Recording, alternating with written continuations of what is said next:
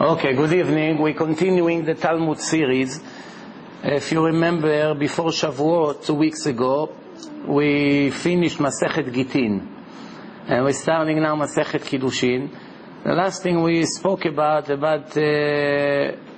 few different kind of people. When a fly falls into the glass, one person take the fly out and doesn't drink. One person take the fly out but continue to drink.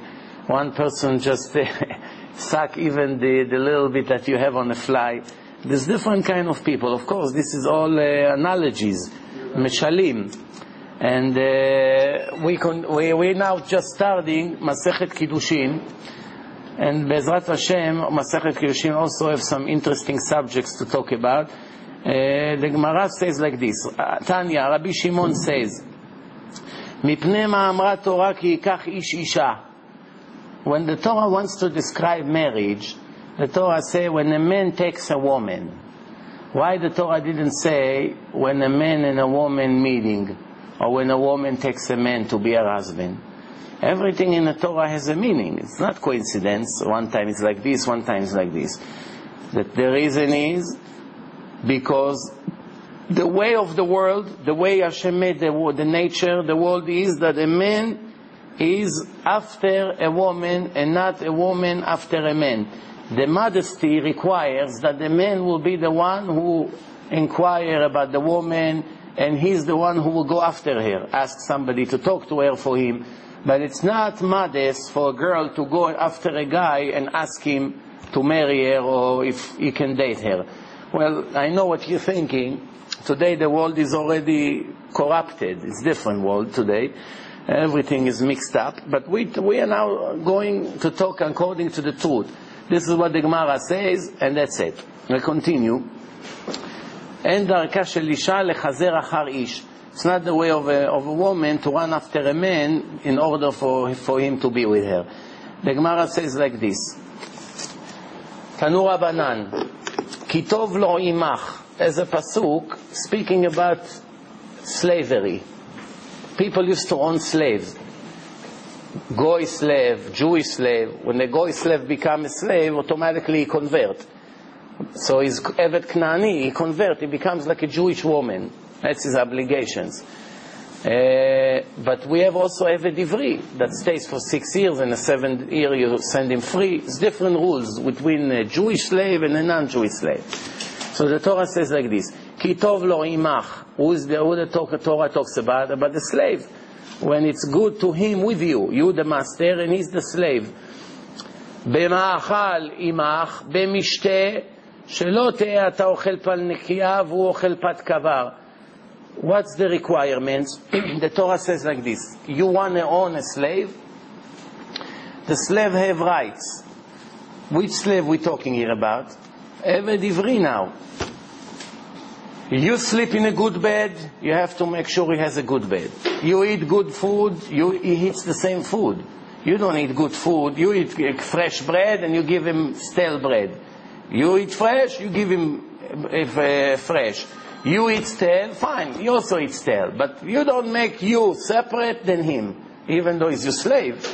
This is already the rights of the slaves in the Torah. Ata shotei yain yashan, you drink nice old wine. The older the wine is, the more expensive it is. He drinks also the same wine. Don't give him brand new 2009. You drink 1980, make sure he drinks from you 1980. Right away, it's a big burden to own a slave. It's like another key to raise. Yeah, but obviously he works for you. We'll see. You don't have to pay him a salary. That comes instead of a salary, right? Then the Gemara says like this. Because of that, because you have to supply him with all his needs, the Gemara says like this. If you really think about it, if you agree to buy a Jewish slave, you didn't buy a slave, you bought yourself a master. The master, he become your boss, because the fact that you have to supply him with so many things, it's like today, we have children, they control our life. Come pick me up here, take me up over there, drive me to yeshiva, send me money, right away you realize who's the boss of who. You become the boss of your children. Same thing over here. The Torah says, "Veratza Adonav et ozno b'martzea." What happened if the slave wants to stay now? He has such a great condition. Why does he want to go and now find a job? He has a place. He has his room. He eats steaks every day. Why should he want? So he wants to stay a slave. The Torah says, if he wants to stay a slave, you take his ear to the mezuzah and you make a sign, something in his ear. It's called rotzea. Anything called. So rotzea et ozno, and from that on, he stay your slave for good. Why you have to do the ear? I'm sure you heard that before. The ear that didn't listen in Mount Sinai, you should not steal. Now you make him a sign. Because you didn't listen to the Torah, you became a slave. Why they become slave? Jews. A goy, it's a job. Amigo wants a job. He come to you, say, I need trabajo. Mucho trabajo. Mucho dinero. No dinero, no trabajo, no dinero. So he said, oh, you want to come work for me? What's your name? Nice to meet you, Jose. Okay, come tomorrow 8 o'clock. You work from 8 to 8, $100. He's very happy. Doesn't feel someone takes advantage on him. You did a good favor for him. He kiss your hand. Gracias, senor. Gracias. Very good. Oh, people remember to show up. So he said, gracias, senor. And that's not a slave. That's like a worker. But with the Jew is a different story. Because why the Jew became a slave? Thank you. The Jew became a slave because he stole. When someone steals today, what do they do to him?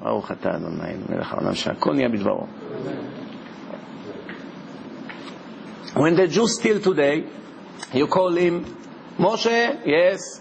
What about my money? Oof, you have the nerve to bother me? Don't call here anymore. When I have the money, I'll call you, don't worry. When? 500 years from now. Usually, nobody returns. In the old days, I always said, I can be stoned for saying it, but the truth is the truth, I don't care. The truth, sometimes is dangerous to say it. I always say that if Hashem would give the Torah to this generation, probably half of it at least will be completely different. Why? Hashem gave the Torah to human beings, to people. Most people today are not human beings. They're worse than animals. The way they behave, the way they steal, the way they cheat, the way they lie, they curse, no integrity, no nothing. Look what happened in the world. I'm not saying who. There are good people. There are decent people, Jews and non-Jews. But there are so many corrupted people that all the laws of the Torah has a lot of psychology in it. It's not correct to the kind of people we have. I'll give you an example. The Torah says, if a poor person come to you and open up his hand, help me, I need a loan. How much you need? $5,000. You rich man, give me $5,000. The Torah says you must give him. Don't be stingy. Open your hand. Patuach tiftach. Because of that, I'm going to bless you in everything you do. Help the poor. Don't tell him no or tight your hand. Be generous with him, the Torah says. Why? A poor man will return his loan. When he has the money, he'll return it. However, today, take 100 poor people who come to take a loan. How many of them will return the loan? Most of them won't return. Most of them won't return. They won't return. Chazakah is different than what it used to be. The Gemara says, "En adam meiz panav bebaal chov." A person cannot come to you out of nowhere. You don't even know him. Hey, you, Yitzchak, how? You owe me $1,000. I'm suing you in Beit Din now. You come to Beit Din, Your Honor, Kvod Harav, you owe me $1,000. Yes, you borrowed money from me a month ago when we were there. You make up a whole story. I don't know you. No, you're a liar. You owe me $1,000. What person has the nerve to do such a thing? Gemara said, psychology people cannot do such thing. Today, I met in my life so many crooks, how they lie to you and they don't even make a beep. Come with full confidence. Chazakah, certainty is different. The Gemara say, a Jewish female, there's no question, no man will ever touch her before the wedding. Chazakah, Bnot Israel, they watch themselves. If the Torah would be given today, Hashem could write such a thing in the Torah? Unfortunately not. Everything changed. What the people used to be 3,000 years ago and what they are today, Unfortunately, I tell you something interesting, a story. There's one rabbi, he was a melamed in Yeshivat Tel Aviv, many years ago, 30, 40 years ago. He was a melamed. He's teaching there, a rabbi. And Reuven is a rich man, and Shimon is a poor man, and he needs a loan from Reuven. So he comes to Reuven, please lend me X amount of money. Reuven said, listen, I know you don't have money, you're not going to have the money to return. I don't want to get myself involved. I can't do right now, I can't. By the way, there's a question in Halakha, if a person comes to you and you don't trust him to return, and you're embarrassed to tell him, I don't trust you, or I know you're not going to pay me, or I know you're so poor you won't be able to pay back, that's why I'm not giving it to you. Because if you tell him the truth, you offend him. So the question is, are you allowed to tell him I don't have? So the answer is yes, because it's a lie for the sake of peace. You're allowed to tell him I don't have, and to have in mind an extra word. I don't have for you. You don't tell him for you. You're just thinking, for you I don't have. Not that I don't have. I have a lot. But for you I don't have. You understand? Or sometimes you can tell them, I have to do something with my money. I cannot use it for anything else.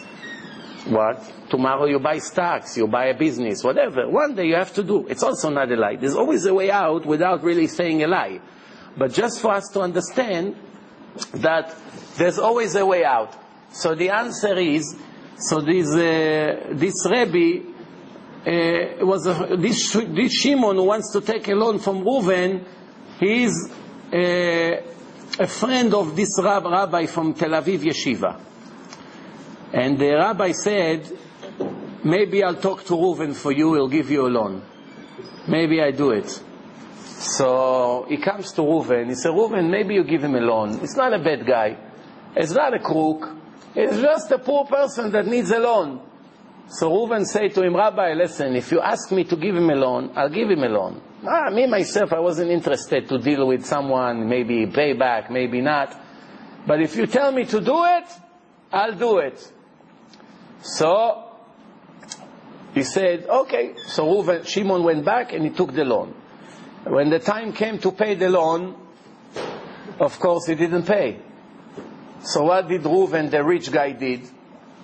He came to the rabbi. See, Rabbi, you convinced me to give the loan to this guy Shimon, and now he didn't pay me back. That's it. He doesn't have the money. I know you did not sign a guarantor, personal guarantee, you're not a co-signer, I'm not blaming you, but I just want you to know that thanks to your request, I lost this money. That's all. The rabbi felt very bad. He went to Rav Steinman to ask him what should he do to be clean in heaven. Rav Steinman told him, listen, according to the Torah, you're not guilty. You didn't benefit from this loan. It wasn't nothing to do with you. You didn't sign a guarantee. You didn't say, if he doesn't pay, I pay. You're not committed to anything. I know it's feeling bad, but I tell you my advice. Why don't you trust Hashem and pay him the money? But do it in such a way that you give it in many, many payments, you don't even feel it. Whatever it was, let's say it was $20,000, give $200 a month. Every month a little bit, you give him checks in advance, tell him here, this is 200 checks, whatever, 100 checks. Every month you drop a check. Say, that's it. And like this, it counts for you that you are busy every day with mitzvah, because you're paying daily now. You're constantly paying, Hashem will help you. He said, okay, Rabbi, whatever you say. So he gave him many checks. And guess what happened? When the person, Reuven, cashed the last check, 4 hours later, this rabbi passed away. What do you see from here? Hashem kept him extra few years in his life just to finish his mitzvah that he started with few years ago.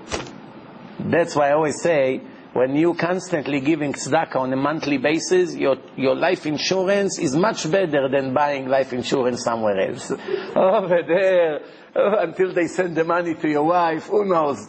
But over here, it's constant life insurance. Hashem wanted to take you away, but you are busy supporting someone, or you're in a mitzvah that started, Hashem doesn't want to cut it in the middle for you. It's a whole process. You're paying the yeshiva's mortgage. You're supporting, every month CDs automatically. You made, 20 checks in advance you gave. As long as those checks are needed to be covered, that means Hashem needs you in the world. You're the one who committed to it. He keeps you around. This is always, remember, the best life insurance. The more people are dependent on you, the more people depend on your money, on your help, you bring them food every Shabbat, whatever you do, or you take care of the sick people, or you watch whatever, the more people depend on you, the less chance you have to die or to become ill. Why? Because not for you. You really deserve to leave the world. But Hashem say how many people are going to be hurt, so he has no choice. He has to keep you for another 2, 3, 5 years. Why is it? Because he doesn't want all these people to suffer. They don't deserve to suffer. Thanks to them, you get saved. Not thanks to your money. Thanks to them. They don't need to suffer. Hashem keeps you around. This is an interesting concept. Okay, so we move on. So, the Torah says like this. Why, from all the things in the body of a slave, Hashem you have to take his ear to the mezuzah and pierce his ear. Why? Why the ear? So we said, why? Because the ear didn't hear you should not steal. But I don't understand. The ear didn't hear you should not steal. Right? The ear. But there are many other things that the ear didn't hear. Not only this mitzvah. Many things. Why when you make a different scene you don't take his ear and pierce it? Why only ear? Because this is the reason why he became a slave. Other scenes you don't become a slave. Now not only is a slave, he wants to extend his slavery. He's 7 years, he's 6 years finished, he has to go free. He says, no, keep me here. I like to stay a slave. So Hashem said like this. In Mount Sinai, I say, the nation of Israel are my servant. You want to replace me with another master? That's why we take your ear. You didn't understand the point. I say, you are not only my children, I'm your father and I'm your master also at the same time. Avinu Malkenu. Right? That's what we say. Avinu, our father, our king. And the Gemara continues. The Gemara says like this. Why the door and the mezuzah? Why by the door, by the entrance? Okay, you want to pierce his ear, we got the point, why the ear? But why by the door? Why not in a living room? Why not in the middle of town? Why does it have to be in this way? So the answer is, because when Hashem took the nation of Israel out of Mitzrayim, where did they have to put the blood? By the mezuzah. And this was the witness of the exodus of Egypt. And that's the moment that Hashem say, I'm taking you out of Egypt to be my servants. It's all connected. That's the moment that Hashem, that verse, Ki li bnei Israel avadim. They are my servant. That's an honor. Some people think, wow, to be a servant of Hashem. If they only knew what the privilege it is, they'll be dancing. What's better? To be a master of all the lowlifes, or to be a servant of the king of the world? A servant of the king of the world is closest to the highest people in the world. He's always in the top authorities. He enjoys what the king enjoys. The king eats good, he eats good. The king wants his servant to dress very good, no? He represents the king. The king sends him on all kinds of business deals. And yet, you can be a master of all the low homeless in the park. You have 30 homeless in the park, and you're the one who is in charge of them. I'm the boss. The boss of who? That's why they say in Hebrew, better to be the tail of the lion than the head of the fox. If you got the point. Why? You are attached to the lion already. Doesn't matter, you're the tail. The tail is not important. You cut the tail of the lion, who cares? Still a good lion, no? It can still run and hunt. It can still be a guard in your mansion. But still, the tail, even though it's really not important, but it's attached to the lion, it's the lion. Then to be the head of the fox, it's not the same league. You know, in Israel, there's a mental institution. It's a joke. So it was too crowded, so they want to release some of the mental patients. So they said, let's go and see who became normal that we can release him. So they come, they had lunchtime. So in lunchtime, after they eat, they take him out to the swimming pool. But it was not the summertime yet, so the pool is empty, no water. So they see all the crazy people are jumping into the pool. They're all bleeding, broken bones. And they see a guy sitting there in a big chair, and he's the only one who doesn't jump in. So they say, at least one normal guy we can release today. The only one who doesn't jump is not wounded. Look, he's okay. So they come to him, sir, we're about to release you, but we have one question before. Tell us, why you don't jump like all your friends to the pool? He said, no, I'm the lifeguard. You got it? That's the worst one out of everyone. He's whistling. You, be careful. It's too deep over there. Anyway, so we move on. The Gemara says like this. Now we're going to speak about kibud av v'em, respecting your father and mother. One of the mitzvot that it's impossible to keep 100%. Why? It's first of all, it's a mitzvah that continue for 30, 40, 50, 60 years. As long as your parents are alive, since you bar mitzvah, they can be 80, you are 60, which means you are already 50 years, 47 years. This mitzvah is never finished. It's a mitzvah that doesn't have a minute of break. You always have to do it. And most people that want to respect the parents, like non-religious Jews or Goyim, they really try. They have no idea how to do it. The requirements of the Torah are so strict that when you read it, you say probably nobody is able to do such a thing, to be able to. Nobody is to be able to do such a mitzvah. Okay. Now, let's move on. So, let's see what the Gemara has to say. There was one guy in the city of Ashkelon. His name was Dama ben Netina. A guy. His father and him owned the jewelry store. One day, the stone of Shevet Binyamin, the Kohen, had a choshen, 12 stones, precious stones. One stone fell out. They look at his choshen. One stone it's very expensive stone, rubies, diamonds, whatever. So it's this stone called yashveh. It's a very expensive stone, very hard to get such a stone. They went all over. Everyone said that guy has it. Dama ben Netina has this yashveh. You can get it by him. So the treasuries of Bet HaMikdash, of the temple, they went to Dama ben Netina to buy it. So he said, I do have it. I do have that stone. It's upstairs. Let me go get it. How much? They told him, whatever, $10,000. So he said, $10,000, no problem. We agree. Go and get it. Go and get it, he says. So what happened is, after a few minutes, the guy came down. He said, I cannot sell you the stone today. So they thought, probably realized it's too cheap, the price. We cannot take a risk that somebody else will buy that stone. Finally, we got it. Okay, we'll give you 15. Don't worry. Go get it. No. They don't let him talk. They're nervous. 20. No, 40. Get the stone. 100. Just get the stone already. No, I can't sell. They went.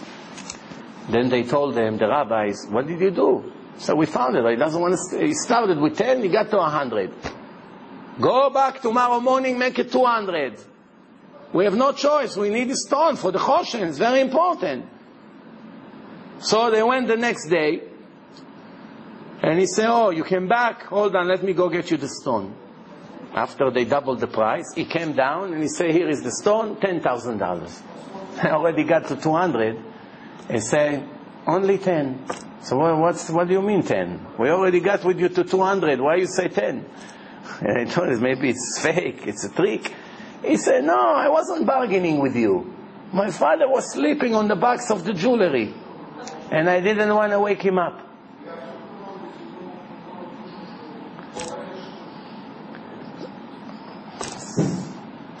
So, he says, my father was sleeping on a box, and I couldn't wake him up.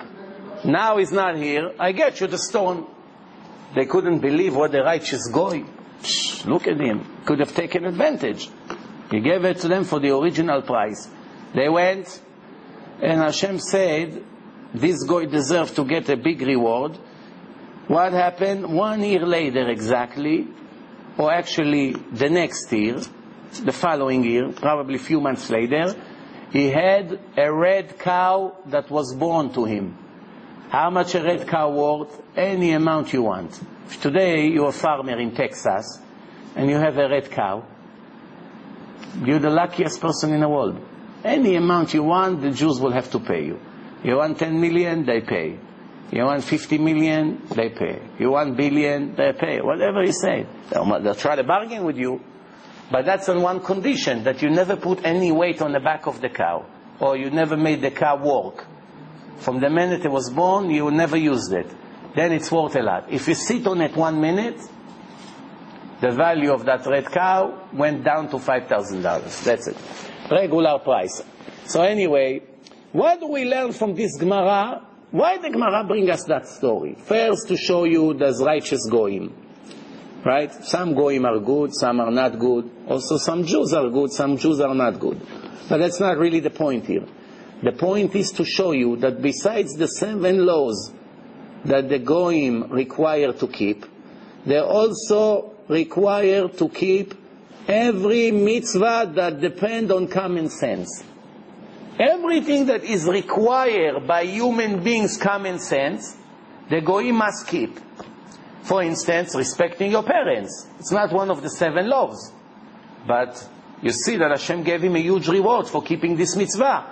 Now remember, when you are obligated to keep the mitzvah, you get a much bigger reward when you're not obligated. Many people think, listen, I don't have to do it, and I volunteer to do it. Who gets a bigger reward for keeping Shabbat? A Jew or a goy? A Jew must keep. He has no choice. If not, he gets a severe punishment for it. He has no share to the world to come. He can be stoned to death by the Jewish court. There's a terrible results from this sin. But a goy can do whatever he wants on Shabbat. It's not a sin for him.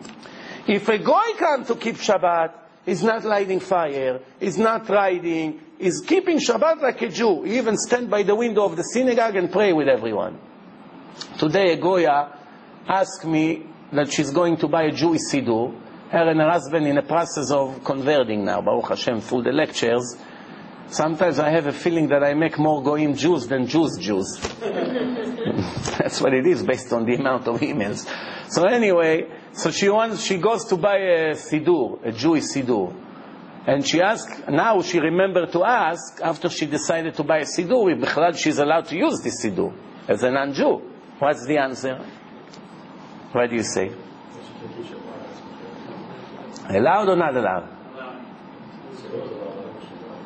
Doesn't a goy die to keep Shabbat?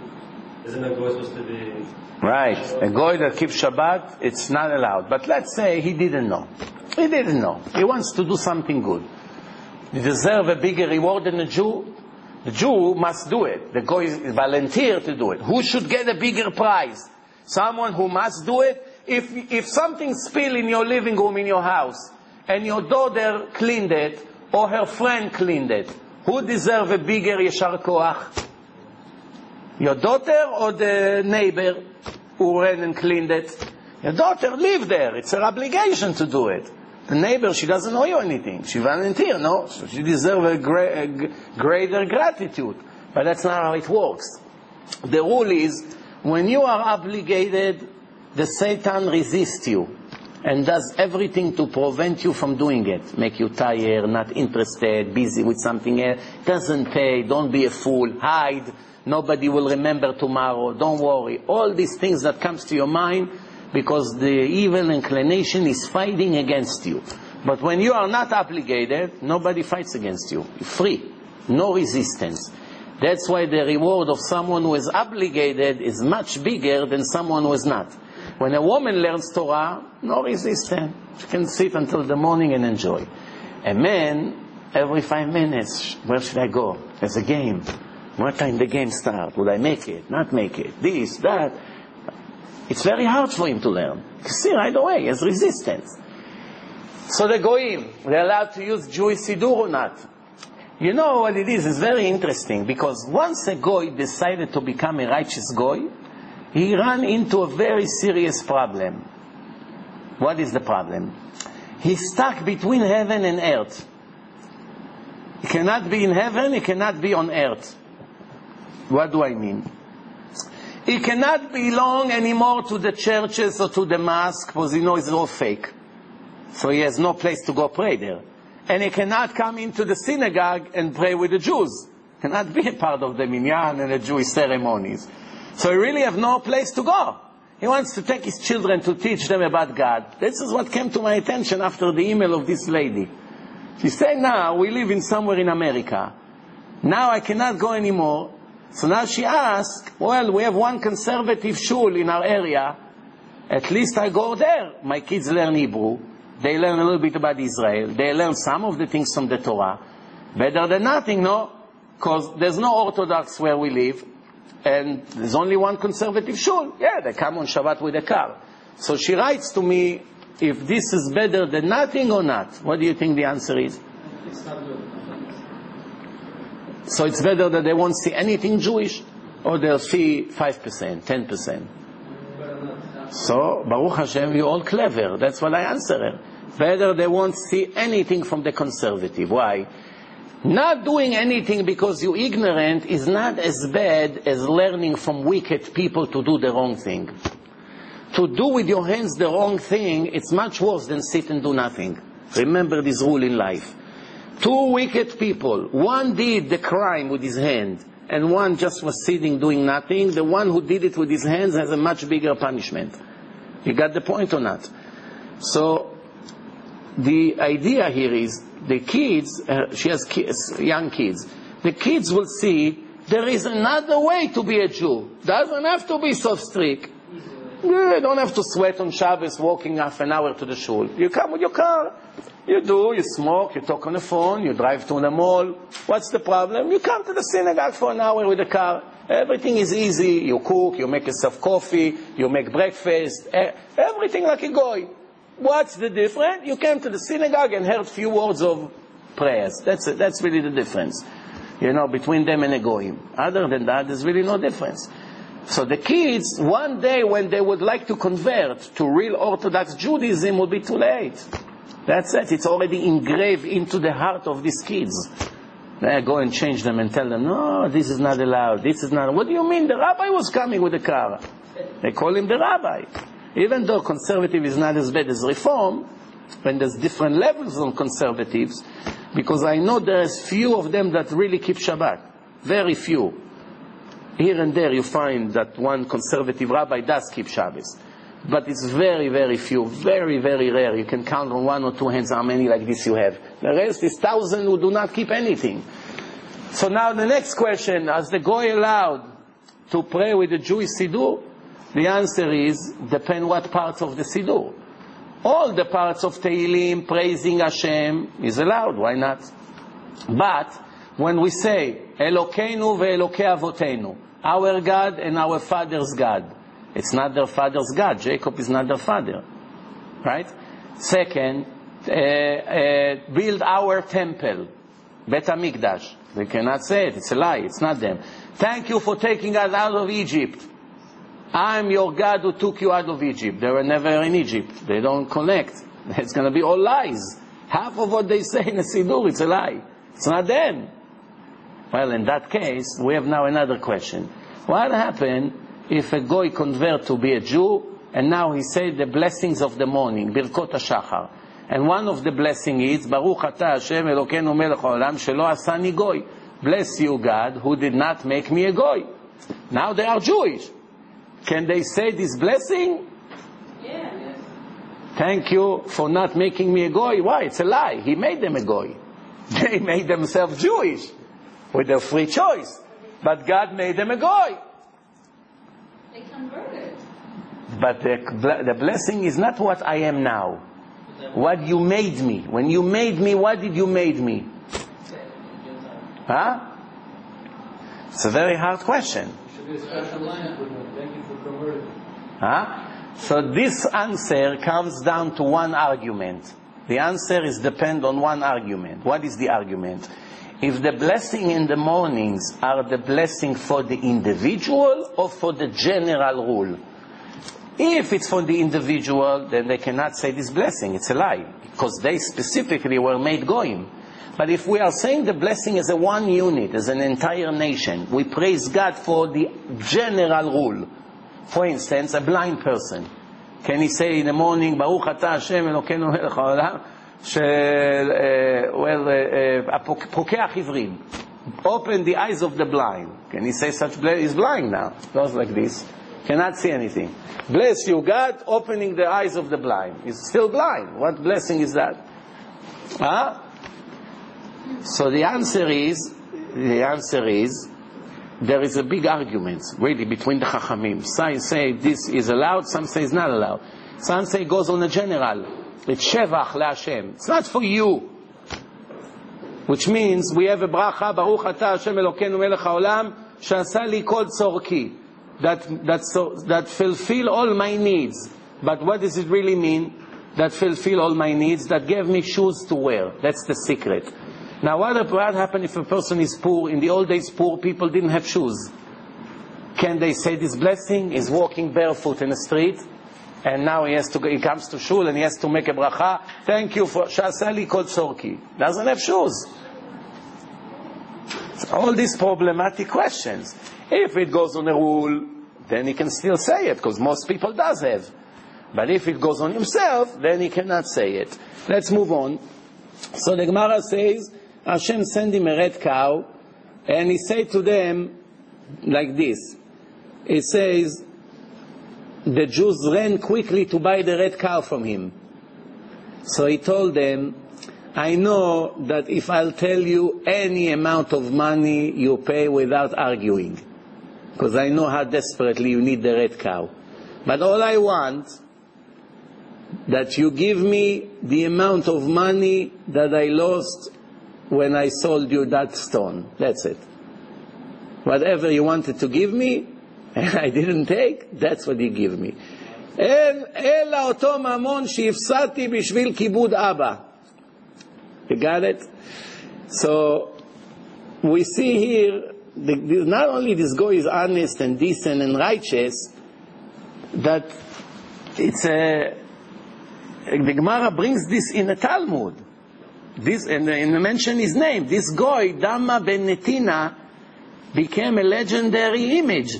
2,000 years, every Jew in the world heard about him. Everyone who sits in yeshiva, he is probably now this guy in heaven. He's going like a peacock with his, with his pride.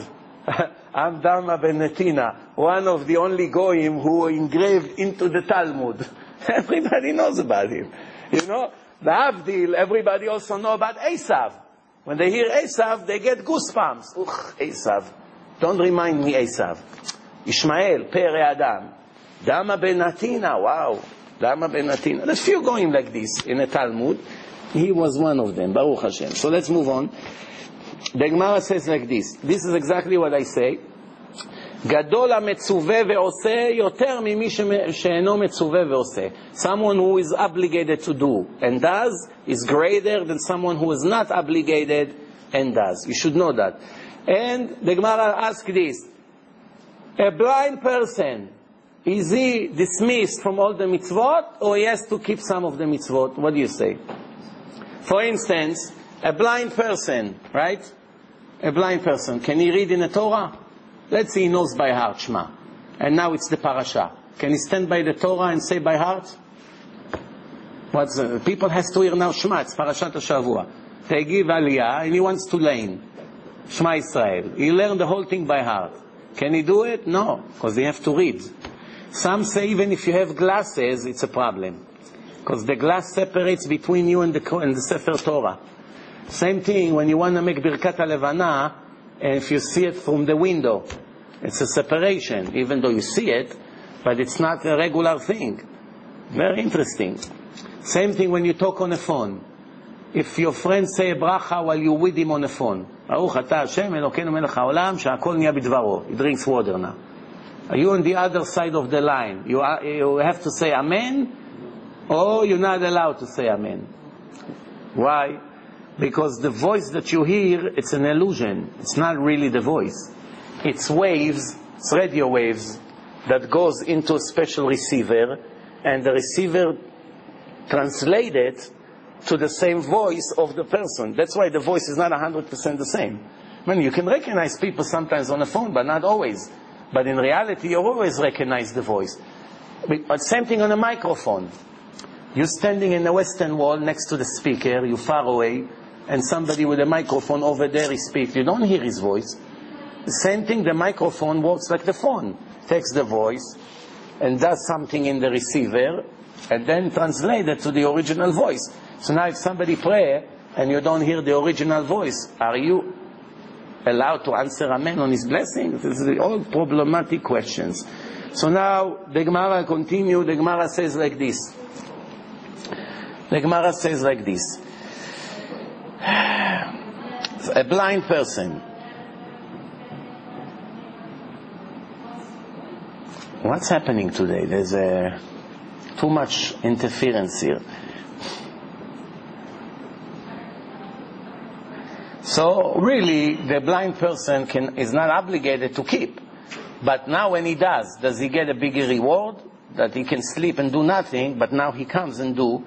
Is he obligated or not obligated? The answer is getting he's getting his reward. But someone who is not obligated, his reward is less, not more, like some people may think.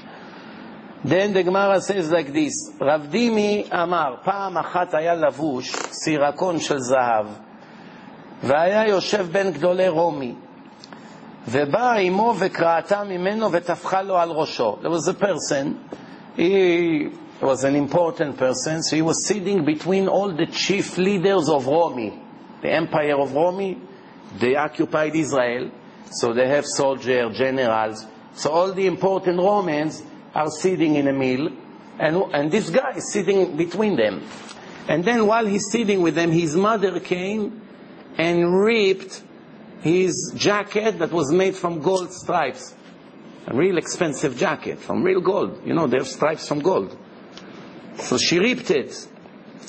And she banged him with something on the head, embarrassing him in front of everyone, and spit in his face. So 3 things. She ripped, she banged him on the head, and she spit in his face. And he did not make a beep. And then something that she was holding to hit him fell from her hand. So quickly picked it up and handed it to her and give it to her. שלא תצטער, that she won't feel bad now. It makes her angry now. She has to go pick it up. So quickly he picked it up and said, here. So the Gemara says like this. Tana Avimi bered Rabbi Abahu. Avimi, the son of Rabbi Abahu, this is what he said. יש מאכיל לאביו פסיוני וטורדו מן העולם. There is a kind of a Jew that feed his father great rooster, turkey, chicken, whatever you want to call it, delicious on a grill, and has horrible punishment when he die. And there is a son that makes his father work for him in a rechaim. You know what rechaim? 2 round stones, one on top of the other, like the old days how they used to grind the flour or the hot peppers. They used to have 2 stones. They pick up 1 stone, they put it in between, and the donkey goes around. The donkey goes around, and the 2 stones are grained together, grinding each other. Then you pick up the top stone, and then you take up everything. That's how it used to be. What do you think? It's like today, you press the button, everything comes out, and you complain. Just last Shabbat, I heard a woman complain that she had a $300 mixer. She used to make her dough, but she got rid of it. So my wife asked her, why? She said, I didn't like it. Because when you used it, it was making you stand next to it. You couldn't go away. Why? Because while it was vibrating, it moved. And she was always afraid it's going to fall from the counter. So 5 minutes while he was making the dough, she had to stand next to it. So for that, she got rid of it. She's doing with the hands now. She was explaining how she made the challah. And I'm sitting to myself and laughing. I say, pressing a button and just standing watching the machine. What a hard work for the ladies today. Huh? This is it. The more easy your life becomes, the more lazy you become. It's very interesting. Someone who has a very hard physical life does not suffer of someone who over the years have less and less to do. Because someone who have less and less to do, even though he hardly do anything, it's so much for him. He suffer mentally so much. He's doing nothing. I know a woman, she doesn't do anything. She gets up in the morning, the kids go to the bus. She makes them, a few sandwiches. They go on the bus. They come 3, 4, 6. Everyone comes in different times. She has a car. All day she can do whatever they want. She can read Tehillim, she can sleep, she can go shopping, she can go shopping. She called, they deliver. Really easy life. And then her husband worked very hard. So she started to tell her husband, you really have the nerve. You never help with the carpool. Now she doesn't have to do everyday carpool. Sometimes there's a national holiday, I don't know, once, twice a month. So she has to drive 5 minutes to get the kids. You don't help. So he told her, you see, that's what happened. When your life used to be hard, the kids were all home, you have to work so hard, you never complain. Now when you hardly have anything to do, wow, it's so much for you. This is the way the person is. Less and less and less. What is it like? It's like the people, I don't know if I ever told you that story, but when the rabbis come from Israel to collect charity here, most of them are ignorant in collecting money. They don't really know where to collect, who to go to. And if you don't know the rich people, until you learn, you have to go back to Israel. And the rich people are becoming tougher and tougher. When business is booming, it takes you a week until he agree to meet you. When business is struggling, it takes a year until he agree to meet with you. And 500 times you have to call, 400 times he ignore your phone calls. And finally, when by mistake he picked up the phone, he said, I'm sorry, can you call me back in an hour? And then, of course, another month he doesn't pick up.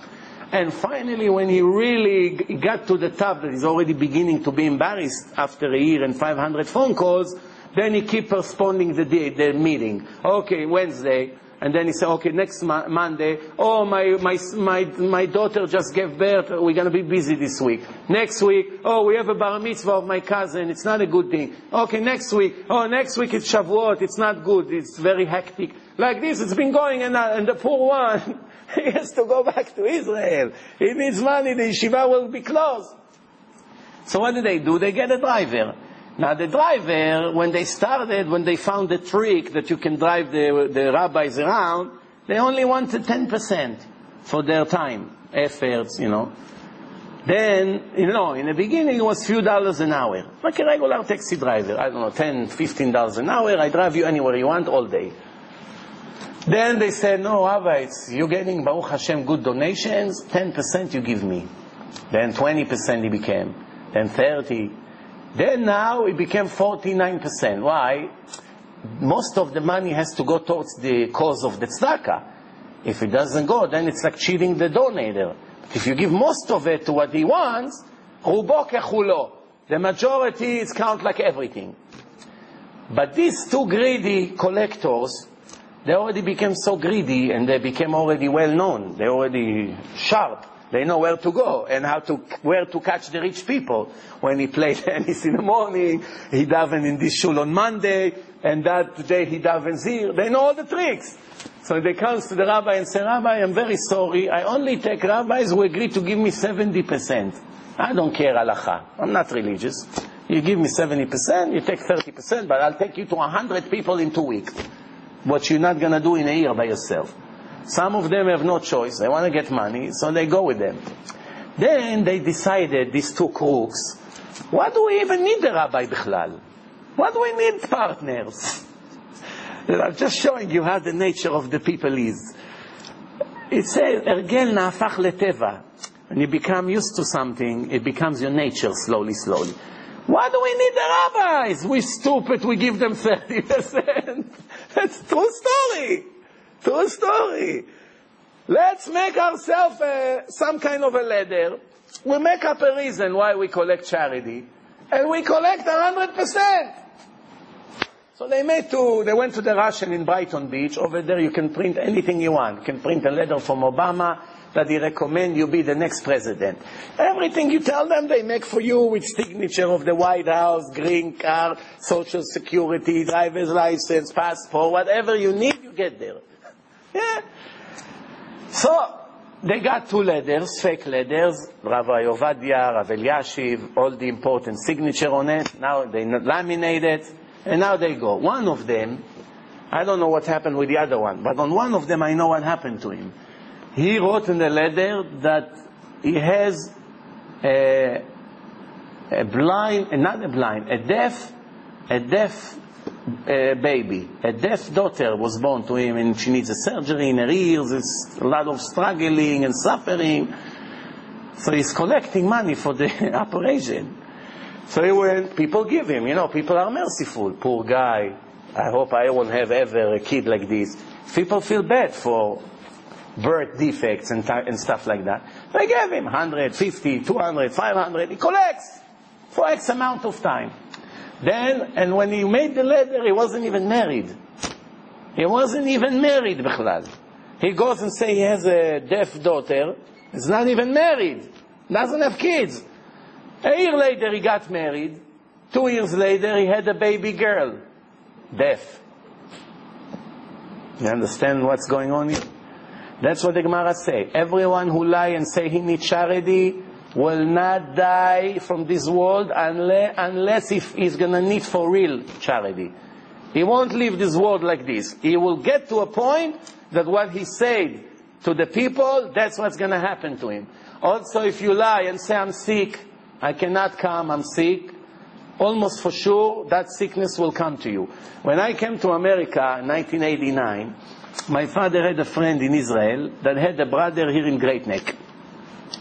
He was an Israeli guy. He went to America, he opened himself a few stores, he became pretty wealthy. So, he didn't have kids, this man. Couldn't have kids. Married to an American Jew. And every summer, he used to come to Israel. Where does he come? To the city where I used to live. His brother is there, so he come. So I met with him. We started to become friendly. So after he went back to America, that's exactly when I finished the army. I was 21 years old. And I didn't know what to do, because in Israel the economy at that time was extremely horrible. There's no jobs, nothing, no even hope. So my father said, what are we going to do with you now? I have to find a way what to do. So he said, I have an idea. I'm going to speak to my friend about his brother. Maybe he will agree to accept you there in America. He has businesses. Maybe over there people make a lot of money. It was good. The situation was much better here at 1989. Not like now. Soon this country is, they're talking about any day Obama is about to announce that America cannot pay their debt to the world. Wait and see what's going to happen in a month here. It's coming close, what I've been talking about in the last year or two. Today in Israel, in the main newspaper on the front, they ask Schiller. Schiller is the second world famous economist in the world. Mr. Schiller here in America is all over the news. They interviewed him. They asked him, Mr. Schiller, is it possible that Obama will announce soon that the United States will not be able to pay their loans to the world? He said, yeah, it's very close. It's closer than ever. It happened once in 1933. But then America was a very productive country. Their manufacturing was booming here. It's like in China today, it was here. Everything was made in USA. So right away, within 10 years, they recuperate the economy. Today, nothing is made in USA. Everything is Taiwan, China, India, Pakistan, Egypt, Ecuador, Mexico. Nothing is made in USA. Nothing. Everything you buy in a store is nothing made in USA. Even the cars used to be made in USA, no more. They close almost everything. So there's nothing to boost the economy here. Real estate is going down to zero. The dollar collapsed to zero. You're going to need $100 to buy a can of soda in Europe in a few months from now. You want a can of soda, you want to buy a ticket to go to Paris, you're going to have to work 1 year to pay for the ticket just. Because the dollar won't have any value. So they interview him. Go search for that interview. It was a few days ago. See what he says. What's going to happen here? Exactly word by word of what I've been telling you from simple common sense. What's going to happen here soon. So this is it. But how did we get to it? We started here, we ended up in the academy. Yeah, so this guy, he said, well, talk to him. In America, business is okay. Maybe I agree to find you a job. So he spoke to his brother. Now, in a way, I was lucky that he didn't have children, because he wasn't busy with his own kids. He has money, and he doesn't have who to give it to. And he's bored at home. Israeli guy that he can finally speak Hebrew a little bit, can give me a room in his house. So he said, of course! When you coming? I said, September 89. No problem. I'll wait for you in the airport. I got there. He picked me up. Now what am I going to do? Don't worry. You have a place to sleep. You have food. You have everything. You take the dog a little bit to the park there in Great Neck. That's your obligation. What do you worry to work? I said, no, I came here to make money. I'm not here to stand in a house playing backgammon here. Bottom line, in the end, I lived by him for a few months, then I found myself a job, I moved out, and the rest is history. But how did we get to here? I'm getting confused here today. How did we get to here? Let's see who can remember. So we were talking about here, we ended up over there. You had no kids? No. I was talking about the son that makes his father works in Erechaim. How people today complain about things that they do. But I don't know how I ended up by him. You see, I had a rabbi. He was teaching Gemara. And then one Gemara that leads you to a Midrash, that leads you to a Zohar, that leads you here and there, and 2 hours he's talking. And then after 2 hours, when he finished everything he had to say, he said, we started in New York, now we're in Zimbabwe. How did we get here? And of course nobody remembered. Nobody remembered. He was the only one that was able to go reverse now 2 hours. How I got to this? Yeah, because I spoke about this. Yeah, and then how did I get to this? Because I spoke about this. I was going back in 2 or 3 minutes to the source, how the journey began. So we used to call him Melech HaReversim, the king of the reverse. He can reverse anywhere you want. But I'm already losing it. That's it. Look, gray hair. So let's move on. If you remember, maybe you remind me next week. Anyway, so the Gemara continued. The Gemara say, why? Why a person make his father eat beautiful chickens, grilled chicken, goes to hell, God forbid, and someone who makes his father work like a slave, it's a great mitzvah. Why? Depend how he treats him. Come to your father, here, old man, here is your chicken, you got on my nerve, I wish you die already, take it, here, enjoy, the best chicken, you like it. That's no mitzvah. He eats, he enjoys the food, after you stab him 300 times in his heart.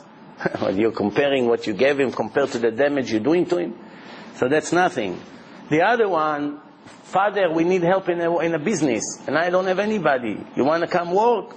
Okay, I come. I'm sorry, forgive me. What can we do? We go bankrupt.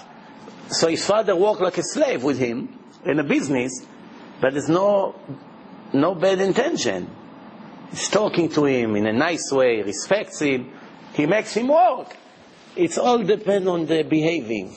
The Gemara says, "Ezehu mora, ve'ezehu kavod." When is it considered fear, and when is considered honoring? What's considered mora? Mora comes from the word ira.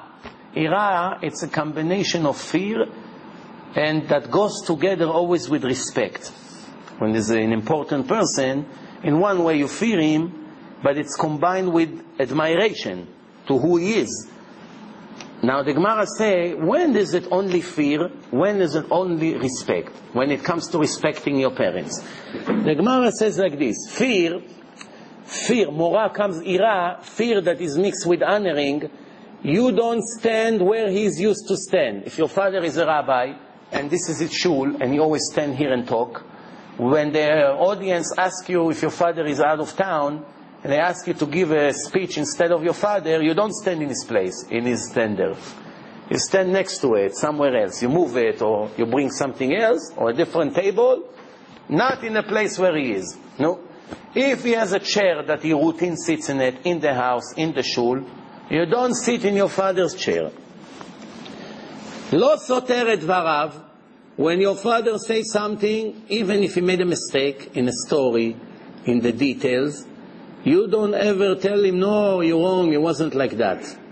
Later you can tell him, I just want to remind you later. But in front of people, lo soter et dvarav. You don't ever say, no, it wasn't like this. Lo machri'o. Don't win the arguments against him. There's even a question, if you play chess with your father, you're allowed to win? You're 18, your father is 60. It's like humiliating him. Oh, look, the boy defeats his father. If you're alone, no. But in front of people, it's an embarrassment. It's a question, I'm not joking. It's mamash a question in halakha if it's allowed or not. For instance, when I used to play with this guy, I saw that in the beginning, I wasn't smart. So I used to win him. So I saw he takes it to his heart.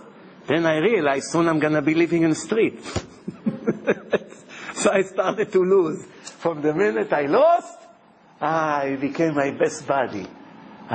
Respecting me, smiling all day. So while he was losing, he went crazy. Why? Sometimes the nature of the people is not about money, it's about honor.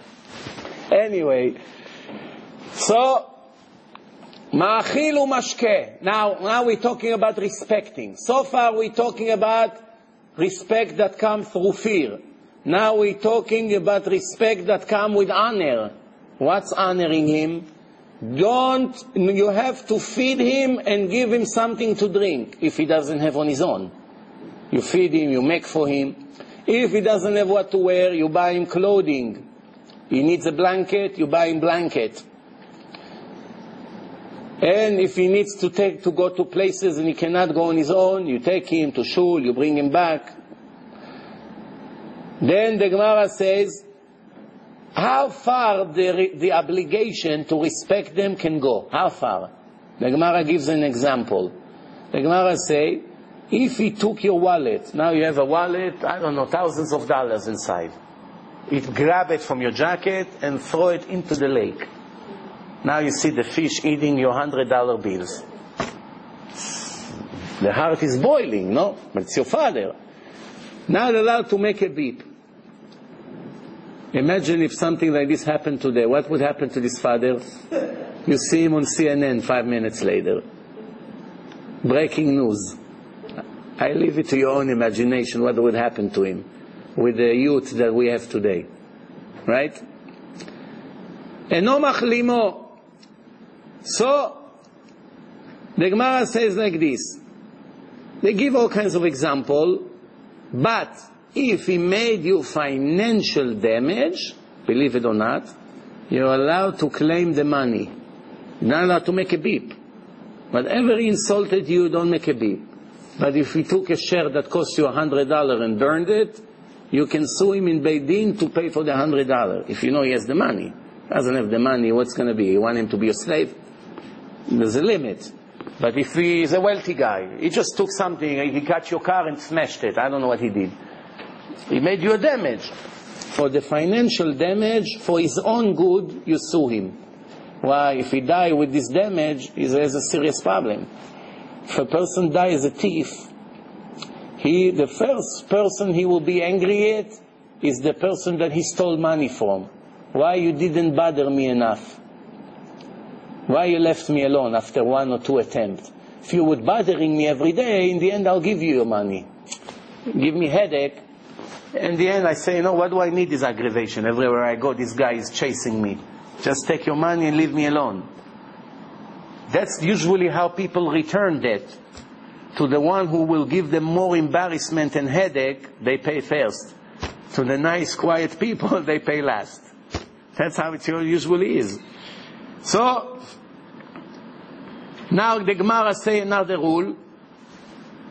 Av shemachal al kvodo, a father that forgive his honor. You don't have to respect me, it's okay, I forgive. Is he allowed, or you still obligated to give him the respect? He said, no, don't worry about it. I don't care, you can sit in my chair. When I come to the house, you don't have to rise. You don't have to do anything, because I don't care about these things. Yeah, don't worry, sit anywhere you want, eat from my plate, I don't care. Allowed or not allowed? The answer is allowed. Kvodo machul. And he cleaned you in heaven. Why he didn't do this? My father told me I don't have to. Okay. So what do we learn from it? That Hashem cared about the father. The father doesn't need it, Hashem doesn't have a problem with that. What about the rabbi now? There is laws how to respect the rabbi. Unfortunately, nobody respects rabbis today. Some people do, but even the people who does respect, they are very, very far away from what the halacha requires. There's ways how to talk to them. For instance, you cannot come to your rabbi after the shiur and tap him on the shoulder or on the back, like he's a friend from high school. Even though you mean well, you love him, it's a sign of love, it's like, hey buddy, you tap him on the shoulder. There's certain things that people mean well, but they don't know. Or you come to him and say, can you give me a ride? Or certain things that people don't mean bad, they really don't know. And they don't understand up to where Hashem requires to give respect. Now, the difference between the father and the rabbi is like this.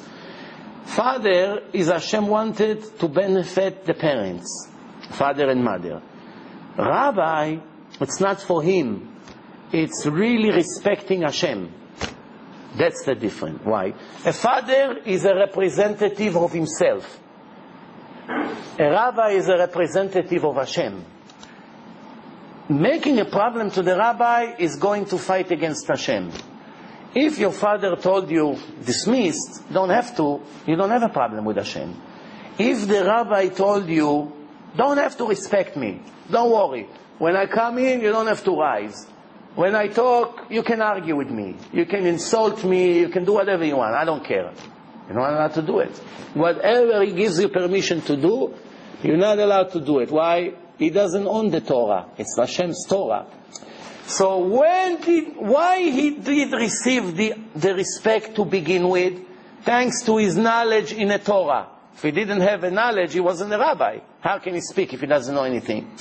If he knows to teach, and by the way, we are talking about someone who behaves also according to the Torah. If he's only a beautiful speaker, and is the worst despicable human being, then he's not a rabbi, he's a wicked person. It's not only knowledge, it's knowledge combined with behaving. What kind of person he is? Everyone hates him on the street. He takes money from people and doesn't pay. He cheats people. He does bad things to people. He has bad reputation. He got caught and was all kinds of things about him. So what if he knows? Arafat can also learn Torah 20 years and know a lot of Torah. So are we going to respect him? We know he's a murderer. So what's the point? The idea is, if there is no clear knowledge that he does anything against the Torah, then you must give him respect like you give Hashem. However, if you know he messed up with the ladies, you have personal appointment with them until 4 in the morning, you know, in his office. 3:30, the girls are still waiting online. No, somebody like this you can give respect is a murderer. What respect you give him? Murdering people with his desires or whatever his filthy mind is.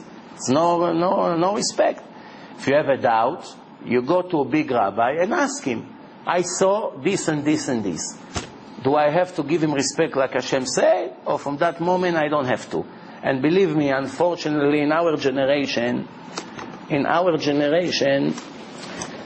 there is a lot to worry about. I tell you about 12, 13 years ago, there's one person in Muncie that went to Israel to fight against one of these crooked rabbis.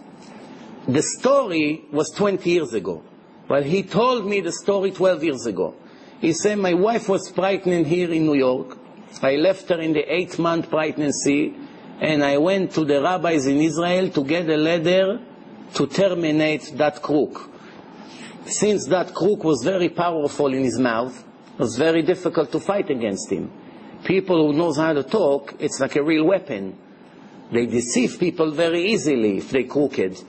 So he went to many big rabbis. Everyone heard who he's talking about. Nobody wanted to do it. The chief rabbis were afraid to sign against him. So in the end, the crook went to one big rabbi and got a letter of recommendation from him.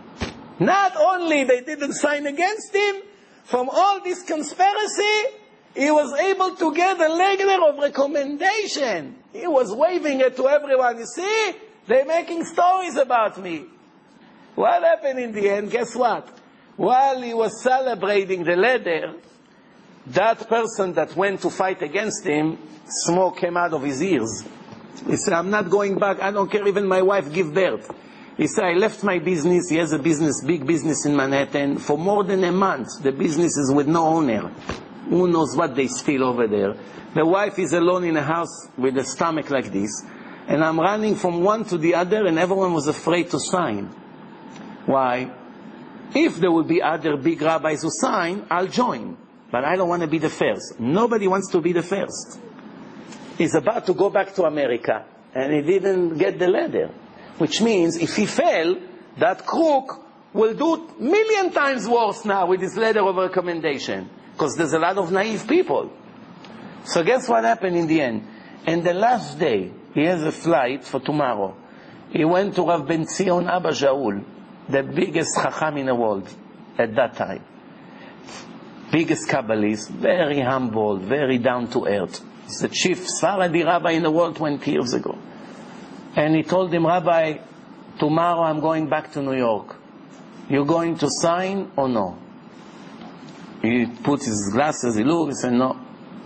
I can't sign on it. This letter is, we have to think, he has a family, children. He was thinking.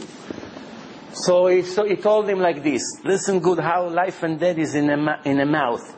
He told him, Rabbi, I'm here for a month, more than a month. I ran from morning to night, I made meetings, I made proofs, I brought witnesses, I did everything. It cost me a lot of money. Who knows if my business will even survive. I did everything, I'm clean. From this moment on, it's all on your head. Every woman he will abuse, every scandal will happen with him, you are guilty of it. Goodbye. Just when he went out of the door, Rav Ben Zion gave a shout, come back! He took the letter, he signed right away on the letter. 5 minutes later, he ran to everyone saw he signed, right away without thinking twice. They signed, they evicted him from his place, and he was hiding. What is the problem? That this week, he raped a 13-year-old girl in Israel. And everyone in Israel now is making a party, all the religion haters making a party, how psychos are the religious people. You understand what happened? In the time of Bet HaMikdash, somebody like this right away will go to execution. That's what Hashem said to do. But over the years, people forgot about him. He lowered his profile. He went to some place that nobody knows him anymore like it used to be. And he continued to make his crimes, but not in front of the public, behind the scene, you know. And today, he got caught.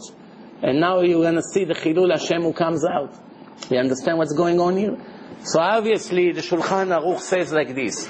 A person that is not decent, and is not honest, is not going in the way of the Torah, not only you don't have to respect him, you're not allowed to hear one word of Torah from his mouth. Did you know that?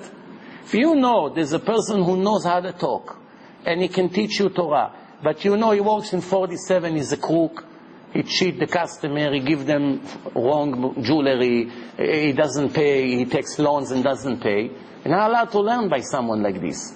Why? Even the Torah that you get from him is contaminated with all the wickedness of that person. Because remember, Torah or music, everything spiritual, is affecting the soul immediately. It's like energy that goes from one soul to another. And if you receive from him something that is not pure, it makes you like him. You get the point here?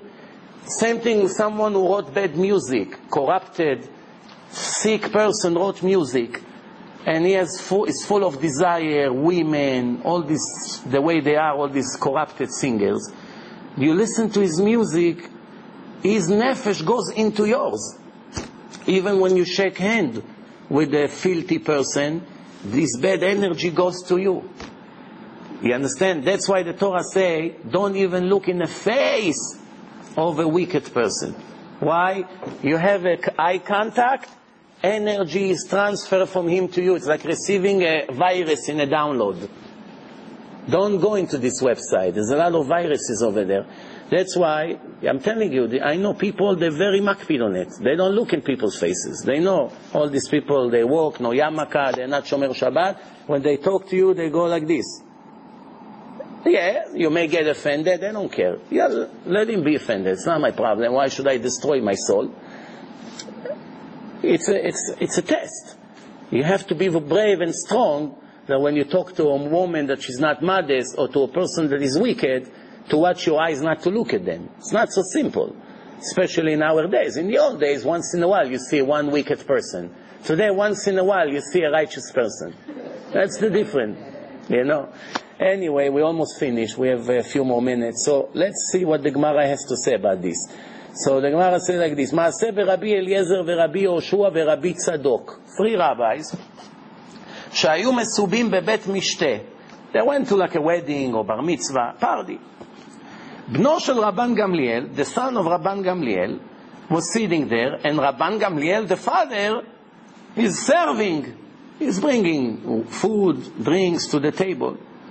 Natan hakos leRabbi Eliezer. He gave the cup to Rabbi Eliezer. He didn't want to take it from him. He gave it to Rabbi Yoshua, and he took it from him. Rabbi Eliezer told him, "What is it, Rabbi? Why are you accepting from him? This is a very important rabbi. You make him serve us? He's much bigger than us. How you make him serve you like a waiter? It's no honor for the Torah. That's why I didn't want to take. Not that I'm not hungry. I'm also hungry. How can I give? Imagine you go to the house of Rabbi Ovadia Yosef, a 90 years old man. He gets up from his chair. He goes and make you a cheese omelet now and serve you. You don't know where to hide from the embarrassment, no? Hey, Rabbi, can you also heat up a bagel for me? You're embarrassed, no? So he says like this. It says, you're right, but I have a proof that I can do it. What? Avraham Avinu. Do you know anyone that was greater than him? Abraham? Who did Avraham Avinu was serving? 3 Arabs from the desert. He didn't know who they are. 3 Arabs showed up. Iran slaughtered a cow, prepared tongue for them. What's the problem? והוא עומד עליהם. Not only that, when they eat, he's standing like a soldier, like a waiter. You know the waiters that they stand by you? You go like this, yes sir. They know the tip is very nice. By mistake, not to go when you need something, then you know that you take a 0 from the tip. They were ready for the job. So, it says like this. Maybe they look like angels to him, כמלאכי השרת. He said, no, the Torah said clearly, they look like Arabs. No mistake. He saw 3 Arabs coming. It says, so if Avraham served 3 Arabs, the difference between us to Rabban Gamliel is not so big. Yeah, he's greater than us, but he also big rabbis.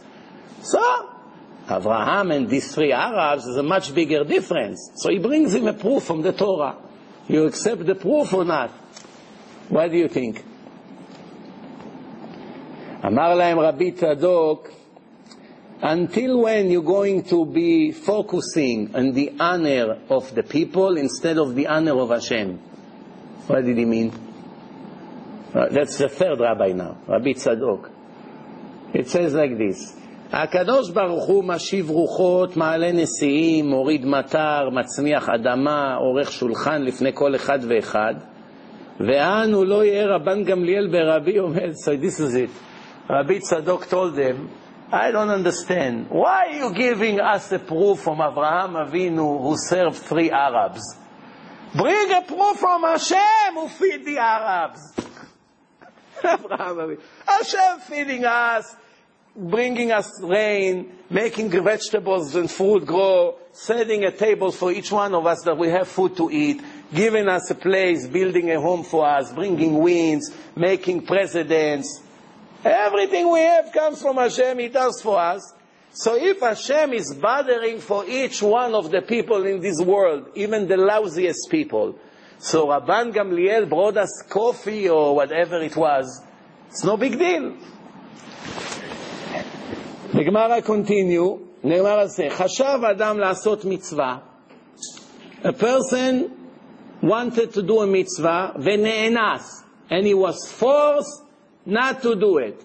He was on his way to help a widow. She needed help, so he's on the way to her house, and the police pulled him over and accidentally found out that the car that he borrowed doesn't have insurance.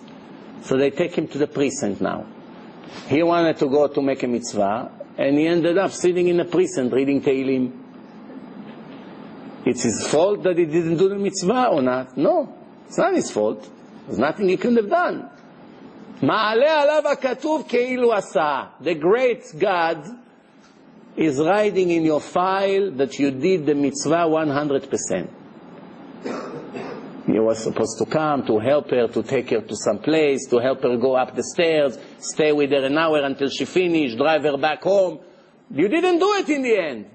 Something happened. I don't know, flat tire, you don't have a spare tire. Something happened. Count like you did. Somebody came a second before you and did. It count you did. Actually, on the way here it happens to me.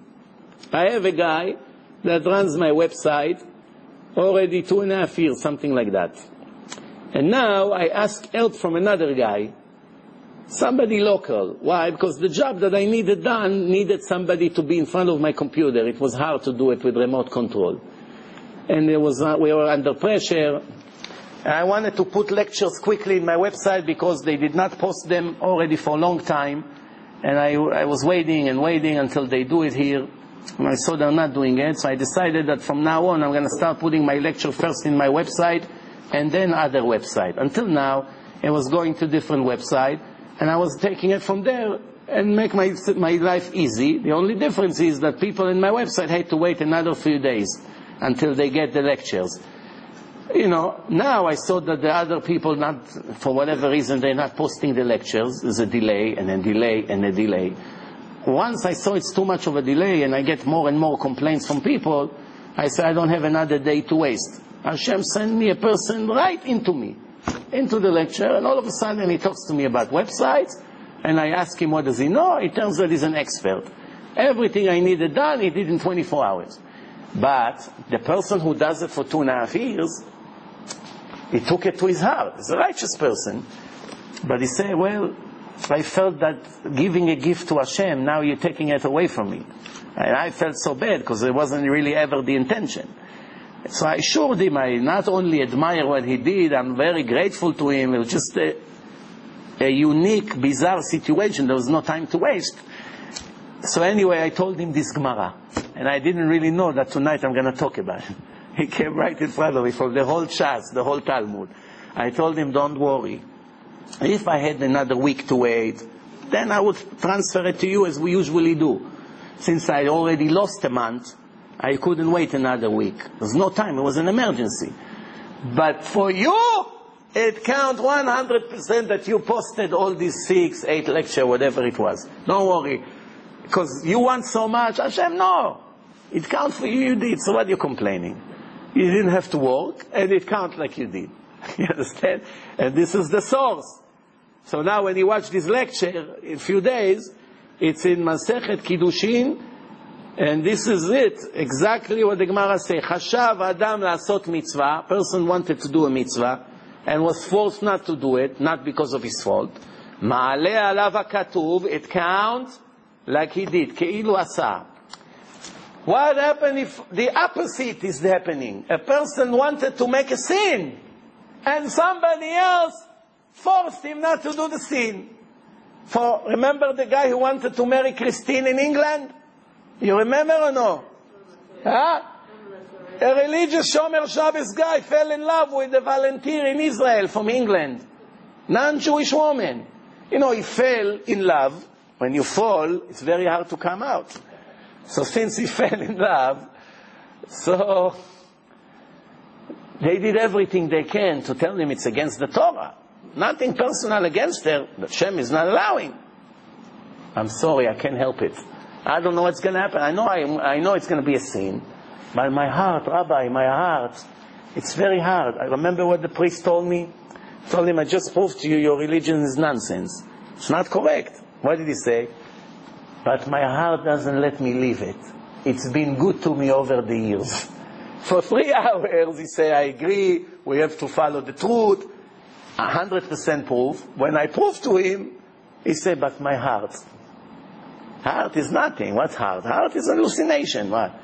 Feelings. What feelings? Person come, help me. You help him, tomorrow you found out he took the money and bought a gun and killed someone. That's the heart. If you follow the Torah tells you don't help a murderer. Look how he looks. Somebody like this, you don't give money. There's rules. You don't go with your heart. So, that guy wanted to go to marry Christine and he had a date. The invitations were sent out. 500 people are waiting in a church in London. His friends saw that there's nothing they can do to prevent it. So they told him, listen, before you go to England, we tremendously regret that you're going to marry a non-Jewish woman, but you are, after all, a friend that you grew up with us. Come, we'll drink l'chaim, we want to give you a gift for your wedding. He felt good. Finally the pressure is off my back. So he come on the way to the airport, he come through his friends. He come to the house, they bring champagne, whatever, they make a show. As he didn't pay attention, they say, okay, the gift is in the room, come, we'll give it to you. He came to the room, they pushed him in the room, they locked the door, up. What happened? Open the door. You're not coming out of there for 3 days. You have tefillin in a closet, you have water, food, you have a bathroom there, there's bars on the window. You're not coming out. No, I have a flight. I got a flight. Tomorrow it's the wedding. The wedding on our dead body. Your wedding. What kind of friends we are? We let you destroy your eternity? We don't care. You can hate us. We're not letting you out. He's banging the door, crying, screaming. Nothing helped him. 3 days later, they opened the door. He was ready to kill them. He called up Christine, I'm so sorry. You dirty Jew. She started to curse the Jews. Hitler should have finished the job. They told me to be careful. What have I done with you?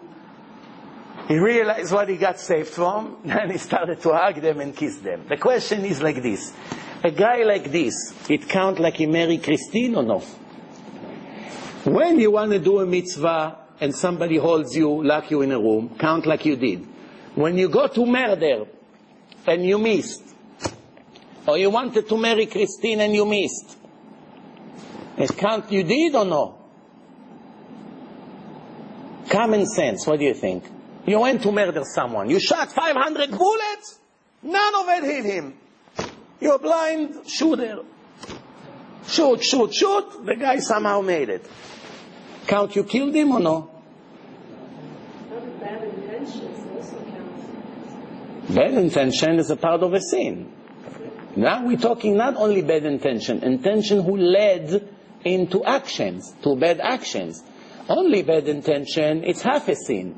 When it leads to actual action, if I want to kill someone, so bad, it's a sin in my mind, but I never dare to do it. Once I did it, it's a much bigger sin. Yeah? But here, does it count like he did the sin or not? The answer is, machshava ra'ah, bad thoughts, bad plan, HaKadosh Baruch Hu, God does not translate into action. It doesn't hold it against you. How many times You went first time, you shot, you didn't hit. A week later, you went again, you shot, you did not hit. For the first time, we already know Hashem dismissed it, because you didn't really do the action. Second time, also it doesn't count? Or second time is already count? What do you think? Huh? Count? Also not count? So when is going to be count? When you actually kill him? The answer is second time count, and also for the first time. Double. So the only time it doesn't count is the first time you get the benefits of the doubt. What is it like? A person who is violating Shabbat and they caught him. They bring him to court. According to the Torah, he must be executed by stoning and has no share to the world to come. That's a verse in the Torah. But the rabbis give him a warning and they let him go. Why they don't kill him? Because it's first offense. He was never ever found doing that sin. This is the first time they saw him smoking on Shabbat. But if he already got a warning, and that's a repeat of the same violation, no more warnings. Same thing here. You had bad intention to make that sin, you did not do it, Hashem let it go. You're going to do it again, this time you pay for the second and the first time. We have mamash last minute, so let's just finish this. Every person, the Gemara say, has to look at himself half guilty, half innocent. Half righteous, half wicked. 50-50. 50% sin, 50% mitzvot. Why? So your scale is balanced. 100%. The next thing you're going to do, if it's going to be a good thing, a mitzvah, then you put another mitzvah on a scale, you turn the entire scale to the righteous position. If it's going to be a sin, any sin, even a minor sin, you put it on the negative side, the sin is going to win. It's going down. You become wicked. Righteous, wicked. Depends what you're going to do next. Now what happened?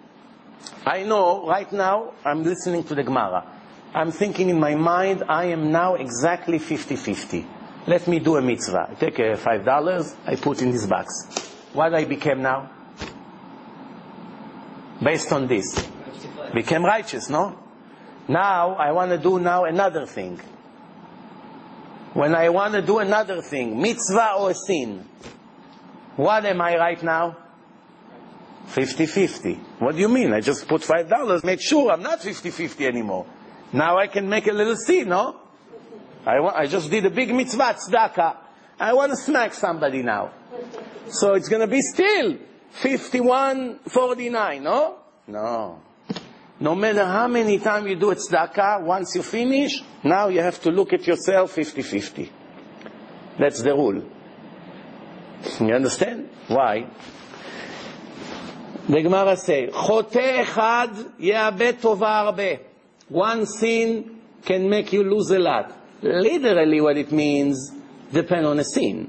A person went with Christine. It's a very big sin. He made thousands of small mitzvot. Come one big sin and almost waive everything. You have to know the rule. The sin does not erase the mitzvot. The mitzvot, whatever you did, you get rewarded for. No matter what sin you did after, the reward is existing, unless if you regret that you did the mitzvot in your mouth. If you say, I wish I wouldn't have done it, then you lose it. But other than that, no matter what sin you did, even you murdered, every mitzvah you did until now, Hashem owes you.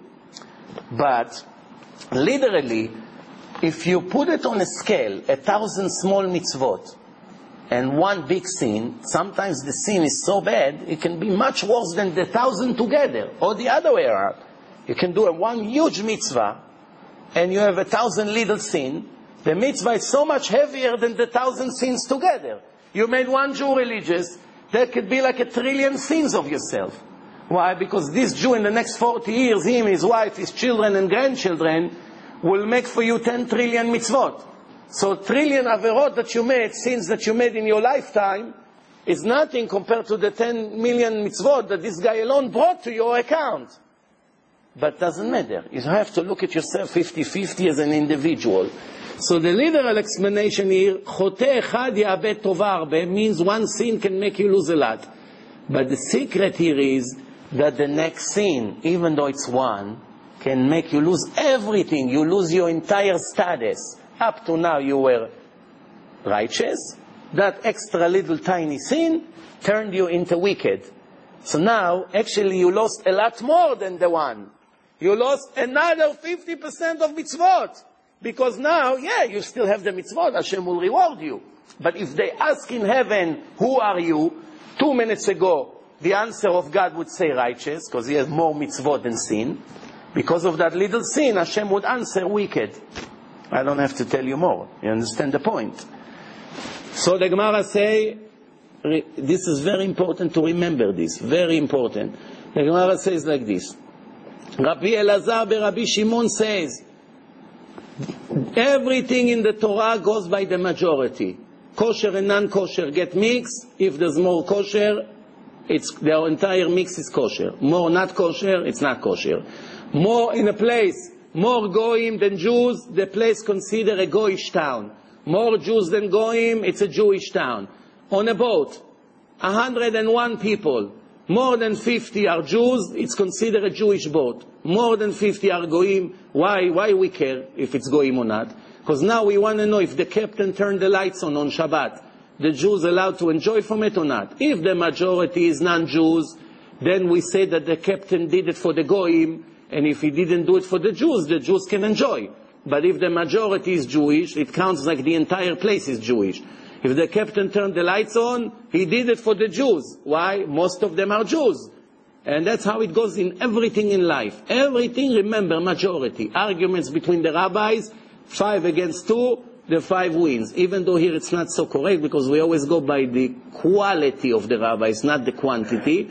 But one rabbi that is rated 90, and 5 rabbis that rated 50, the one that rated 90 is more than all of them. Why? Because he's a much higher position.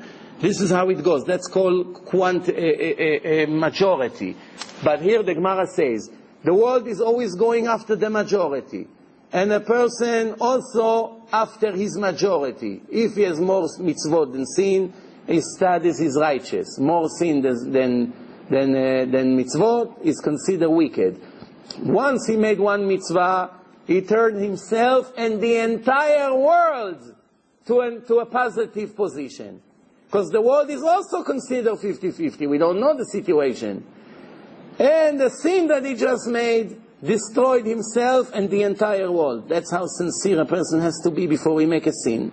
Rabbi Shimon Bar Yochai said, if he was complete righteous all his life, this is the one who wrote the Zohar, the Kabbalah, Rabbi Shimon Bar Yochai, even if he was righteous all his life, and in the last days of his life he rebelled against Hashem, what, I was religious, why did I need all this? I wish I would be a goy on the beach all day. Why do I need all this? I made a mistake. I wish I can go back. You know, this nonsense. He lost everything that he did up to now. What a fool.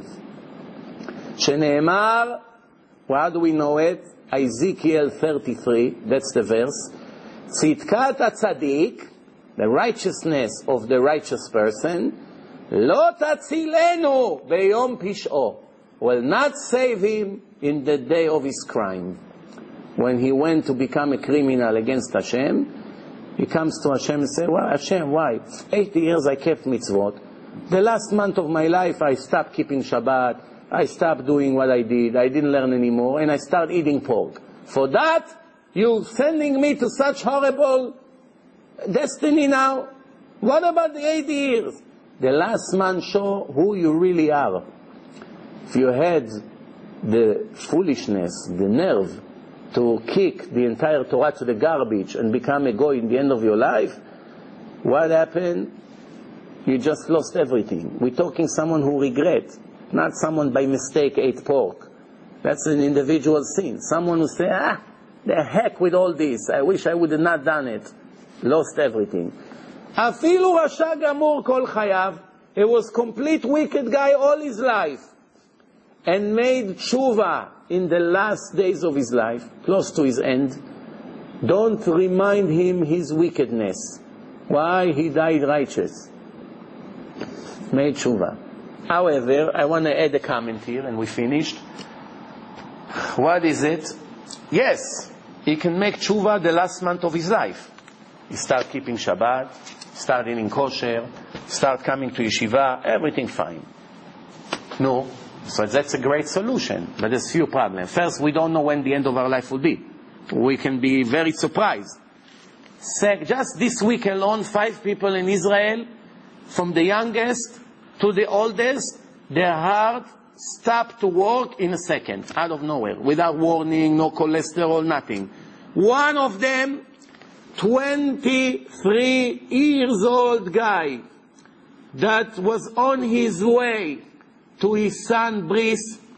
In Israel, they make the bris in the afternoon in a big hall, not like here in a shul in the morning. It's a big ceremony in the afternoon that people can come from work. The bris was for 4 o'clock.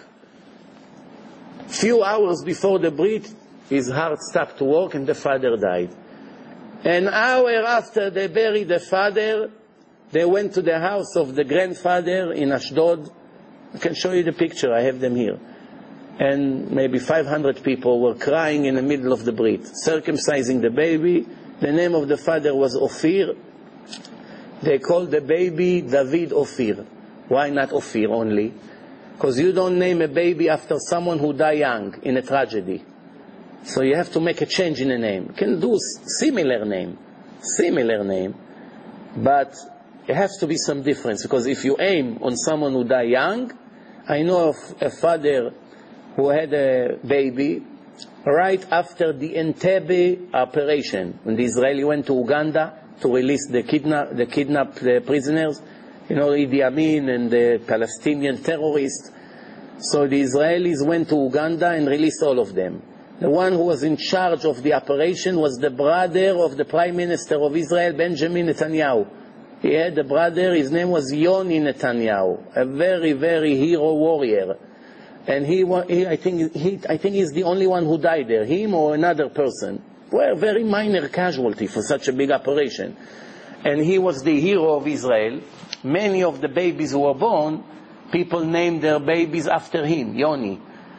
And one father that named his son Yoni, his son died exactly in the same age like his brother. When he got to his age, or maybe in the young years, I'm not sure, but he died young. Why? When you name after your grandfather who died age 30, very high risk to your kid to die in the same age, or even younger. So you gotta make a difference. So they added the name, David Ophir. So it's not only Ophir. But 5 people this week alone, in the middle. One is sitting in the office, dead. One in bed, one in the middle to the, way to the brit. The heart stopped, and people are dying. Young, 50, 23, a kid. You don't know what's going to be. And even if you make tshuva in the last day of your life, okay, Hashem consider you righteous, but you don't have any credits. He has nothing to pay you. Nothing. What is he going to pay you for? You never kept Shabbat. All your life you didn't eat kosher. You didn't make bracha. You didn't do anything. Your friend has trillions of mitzvot that waiting for him. You have nothing. You got saved from the punishment, but you still don't have any reward. We'll see you Bezrat Hashem on next Wednesday. On Monday, I'm in 73rd corner of 172nd Street. Thank you very much.